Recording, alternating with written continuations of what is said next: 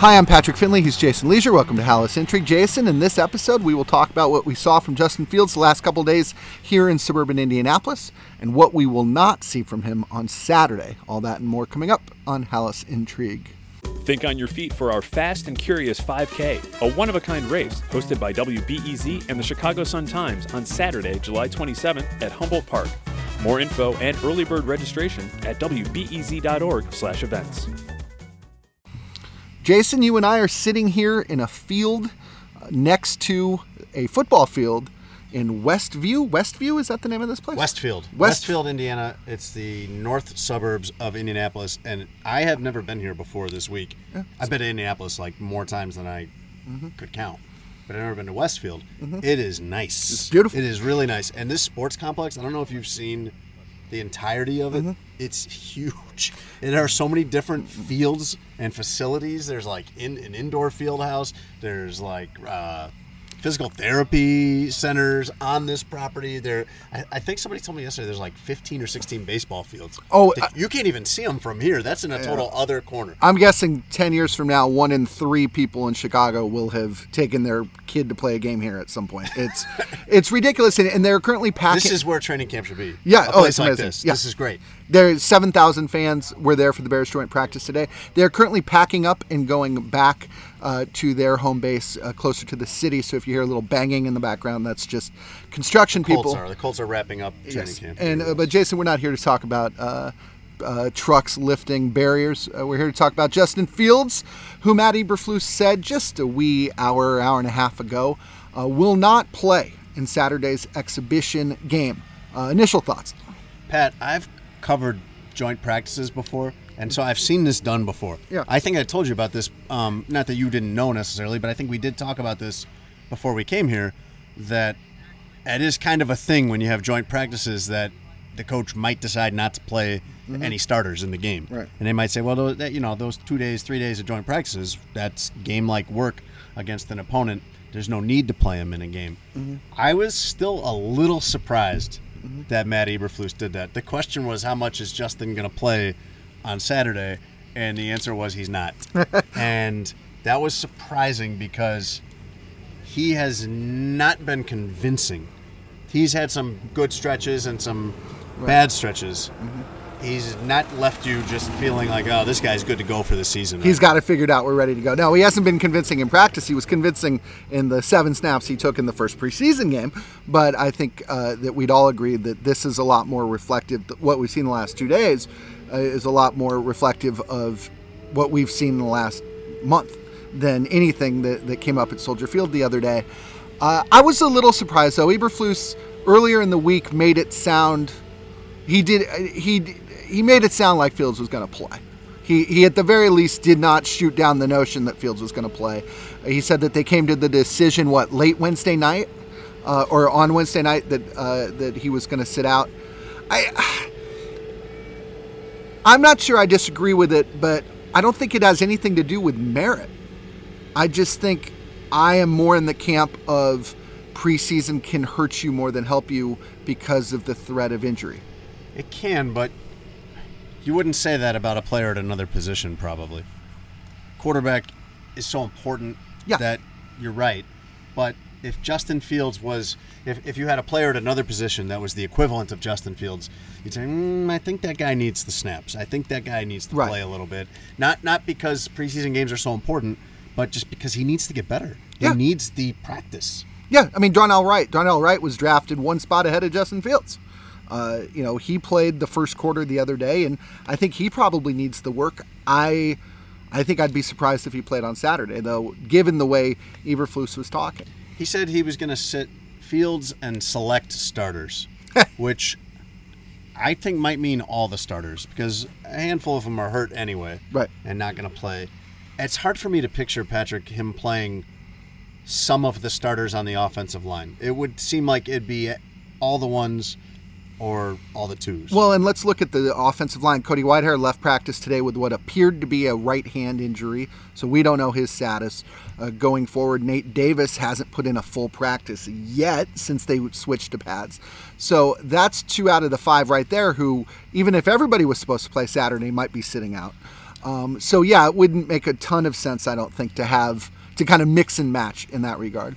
And then when you look at the Bears defense, I mean, 4 starters are hurt. Eddie Jackson didn't practice today after having that collision with Michael Pittman the day before. By the way, on the list of people you don't want to collide with, Michael Pittman. Jeez, big boy.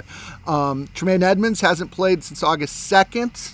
DeMarcus Walker was back but didn't do everything today. Who am I missing, Jason? Jaquan Brisker. Jaquan Brisker still out. Terrell Smith was back again today. Did you say Claypool? I was talking defense, but yes. Okay. Yeah, and Chase Claypool's still out. So, I mean, we just named, on both sides of the ball, 8, 9, 10 people. A bunch of guys. It's a bunch of guys. Yeah. So maybe this isn't that different than if the Bears were going into it the way they went into week 1. The Eddie Jackson news is significant, by the way, because that was an injury that happened late in practice Wednesday night, and there was not a lot of information about it at the time. Matt Eberflus saying not going to be a factor, not going to be a long-term thing. And he said that about everybody, Patrick. He said that about all the guys you listed off.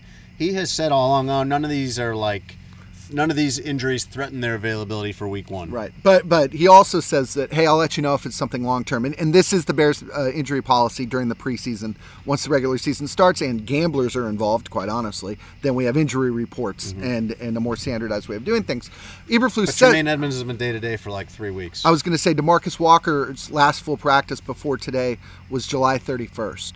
Today wasn't a full practice. Well, for right. him. So we may get to... his next practice is Monday, so we're going to get to 3 full weeks without a full practice. And in Eberflus's mind, that is not quote-unquote long-term. That might be something that only us reporters care about, but it is a squishy descriptor that he chooses to use. Well, here's something he does care about, though, Pat, is that he has said all these injuries are minor, but he does not think it's minor that he hasn't been able to get these guys together. Right. That is an issue. When you have so many guys that have missed practice, or Yannick Ngakoue comes in late and is still being phased in, DeMarcus Walker being phased in today, like, he does see an issue there. He has highlighted that as a legitimate hindrance to getting the defense ready for the season. And it's probably easy to remember this was the worst defense in the NFL last year. Sure. And they've brought in a bunch of new guys, and those guys do need to play together. Tremaine Edmonds specifically, right, as the quarterback of that defense, like, he needs to be out there for himself, but he also needs to be out there because everyone needs to get used to playing with him. And Eberflus was talking, well, these guys can still do their walkthroughs together. It was like, oh boy, awesome walkthroughs. And Eberflus needs to see them out on the practice field. I presume we're going to get to the point here fairly soon where it is. You get close enough to week 1 that you sit there and go, hey, if I'm going to be in game shape, I got to be out there. And I think we're inching closer to that. It might not be Monday, but it's probably somewhere between this next Monday and the following Monday. I mean, it's only 2 weeks after this, I think, of like preseason practice type stuff before you get into a game week. Yeah, I mean, it's 3.5 weeks from now. The opener is September 10th. But you're in a game week that week. Yes, true. This isn't like getting into shape on that Monday. Right. That's like specific game plan install type stuff for Green Bay. How about this? Cut day is a week from Tuesday. And then once you've cut everybody, you are into game planning, essentially. Exactly, yes. So they will need guys there. I think we all presume that they'll be there, that they'll be ready then. But boy, it'd be nice if they were ready closer to now, wouldn't it? Yeah. And you have that issue all over the place right now where you have the offensive line has been unstable. Mostly the first 2 levels of the defense have been unstable. The secondary has, for the most part, had their guys until now. Right. Until Eddie Jackson. And I keep thinking Jaquan Brisker will be back any day, and I guess not. But you have Chase Claypool's absence, for example. You laugh every time Chase Claypool's name comes up, and so do a lot of people. I do. But Chase Claypool is a big part of the plan this year. Yep. They don't know if that's going to materialize. Sure. We don't know if that's going to materialize. But I assure you, he is a big part of the plan. And him not being out there, not getting work in with Justin Fields is an issue. And I laugh because he's a character. And I laugh because of the way he hurt his hamstring, which was while trash talking. Right. But I do agree with you. I think he is their third receiver, and I think if he's their third receiver and if he's good, that's a great sign for everybody. But you need to see him out there. You didn't see him out there at all during the OTA or mandatory minicamp period. And the best thing you could say about him until last week was, well, shoot, he was, healthy, and now he's not. I want to get back to Fields real quick, Jason. He was 8 for 8 in 7-on-7s today with 4 touchdowns. He should be. If the sport was 7-on-7, that would be very, very notable. But it's not. We see flashes, and that's exhilarating. And then we see a lot of, like you mentioned, just kind of the up and down-ness of mediocre quarterbacking. Mm-hmm. Could he have accomplished anything if he had played a quarter or more Saturday? Is there anywhere to go? Or if I'm thinking of this as, is he ready for the regular season or not? Is that just a dumb way to look at it in regards to preseason games? Well, I think he's still a young player that needs to get better and needs those snaps. Yeah, right. To benefit from. Accomplish anything? Like, is he going to make us feel better about it? Is he going to make Matt Eberflus and Luke Getsy feel better about it in a preseason game playing 2-3 series? Probably not. That's not really it. But I think he needs the practice. Right. I mean, he literally needs to keep working at this. You think about this guy.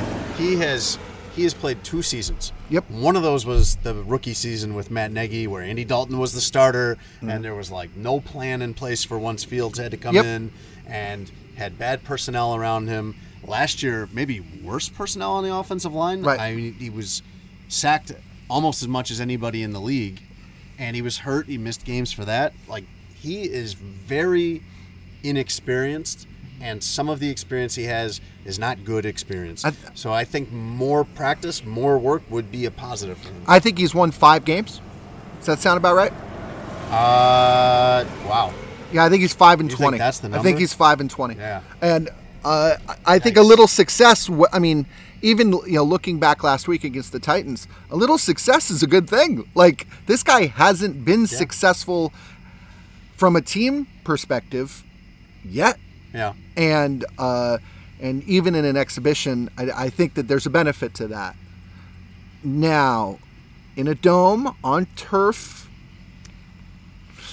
I know, but they're going to play games in domes on turf this year. But those games matter. I know, but you can't just always be afraid that they're going to get hurt playing football. In the preseason, I think I can be afraid they're going to get hurt playing football. That's why the best quarterbacks in the NFL typically don't play in the preseason. Ones that don't need it. Justin Herbert has never taken a preseason snap ever in his life. Aaron Rodgers hasn't done it since 2018. I would never sit there and say Aaron Rodgers needed the work, I don't think. Yeah, but I don't know. That's like saying that if I own a Honda and if you own a Ferrari, that neither of us should leave our cars out in a hailstorm. Right? I guess, yeah. You're not going with the analogy. Okay. Just because your car is nicer than my car doesn't mean that I'm disincentivized to protect it. Right? Can your car get better if we drive it a little more? Matt Eberflus did not close the door on Justin Fields for the entire preseason, by the way. Right. He said that they will figure out next week what they want to do with Justin Fields in the preseason finale against the Bills. I would guess he actually will play in that. I kind of take Matt Eberflus at his word today that the rationale for sitting Fields this week is because he got game-like work against the Colts. And that won't be the case next week. Now, when you talk about the passing and everything like that, this is something we've been talking about with Justin Fields for a long time, almost the whole time that he's been a Bear. Right. Pause for golf cart. And a forklift. Nice. All right, you're going to hear some clanging here in the background. We are on location. It's not just something that we're talking about when we say that he needs to be effective as a passer. Right. He cannot be a 1,000-yard rushing quarterback. Okay.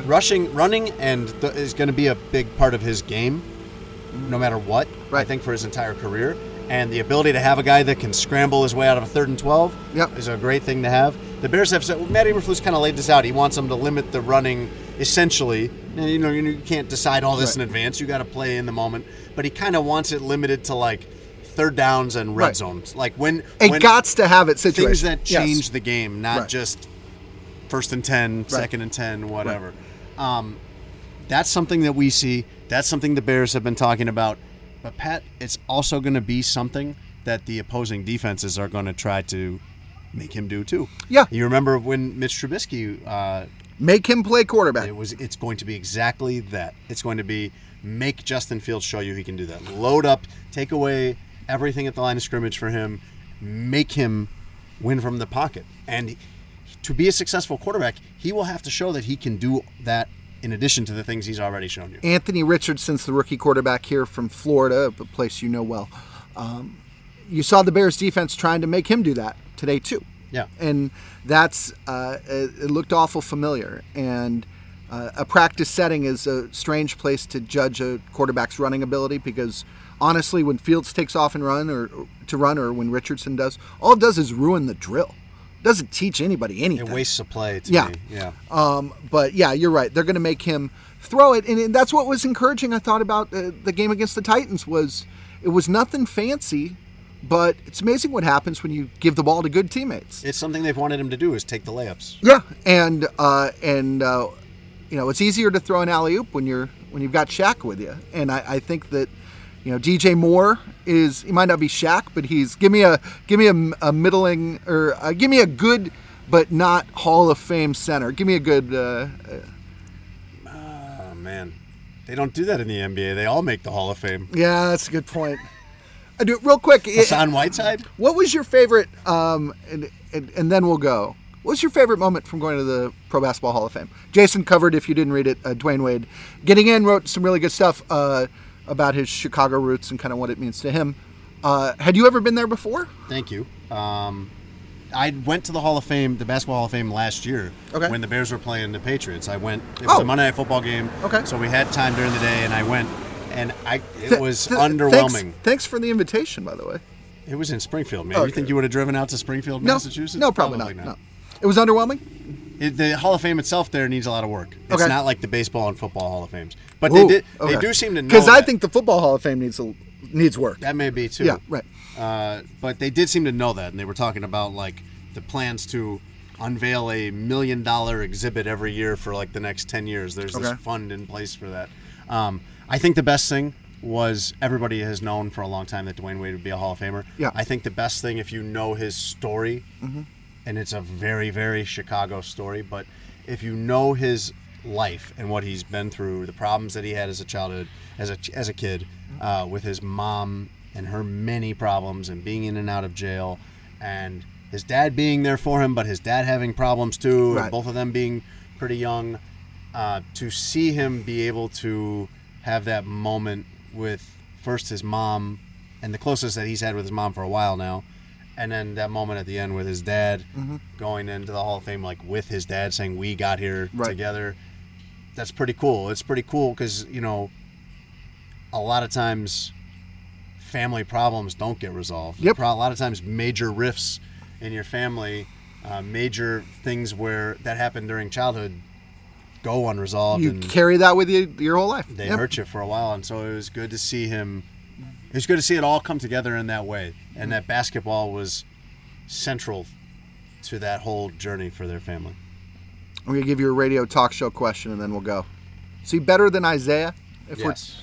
You think so? Yeah. Well, Isaiah was a point guard, so I mean it's kind of. I know. Different positions, I guess. But Isaiah from Chicago. Isaiah is the Chicago basketball player. Scoop Jackson, who writes for us, I think made a pretty good argument that Wade can be no worse than 1B. Yeah, that's pretty good. That's pretty good. I think that's also a very polite way of saying he's probably 1A, but that's just me. I guess I'm going with Wade, but I have recency bias. I saw Dwayne Wade's entire career. I was pretty little when Isaiah Thomas was playing. Yeah, that's a good point. Jason, we will be here for the next couple of days. We will watch the Bears B team go up against the Colts B team, I presume, on Saturday, and we will check in from that game most likely as the golf carts pass and the forklift chugs by. Jason, why don't we say goodbye for Jason Lieser and Mark Potash, who is still writing? I'm Patrick Finley. Thanks so much for listening. We will be back again really soon.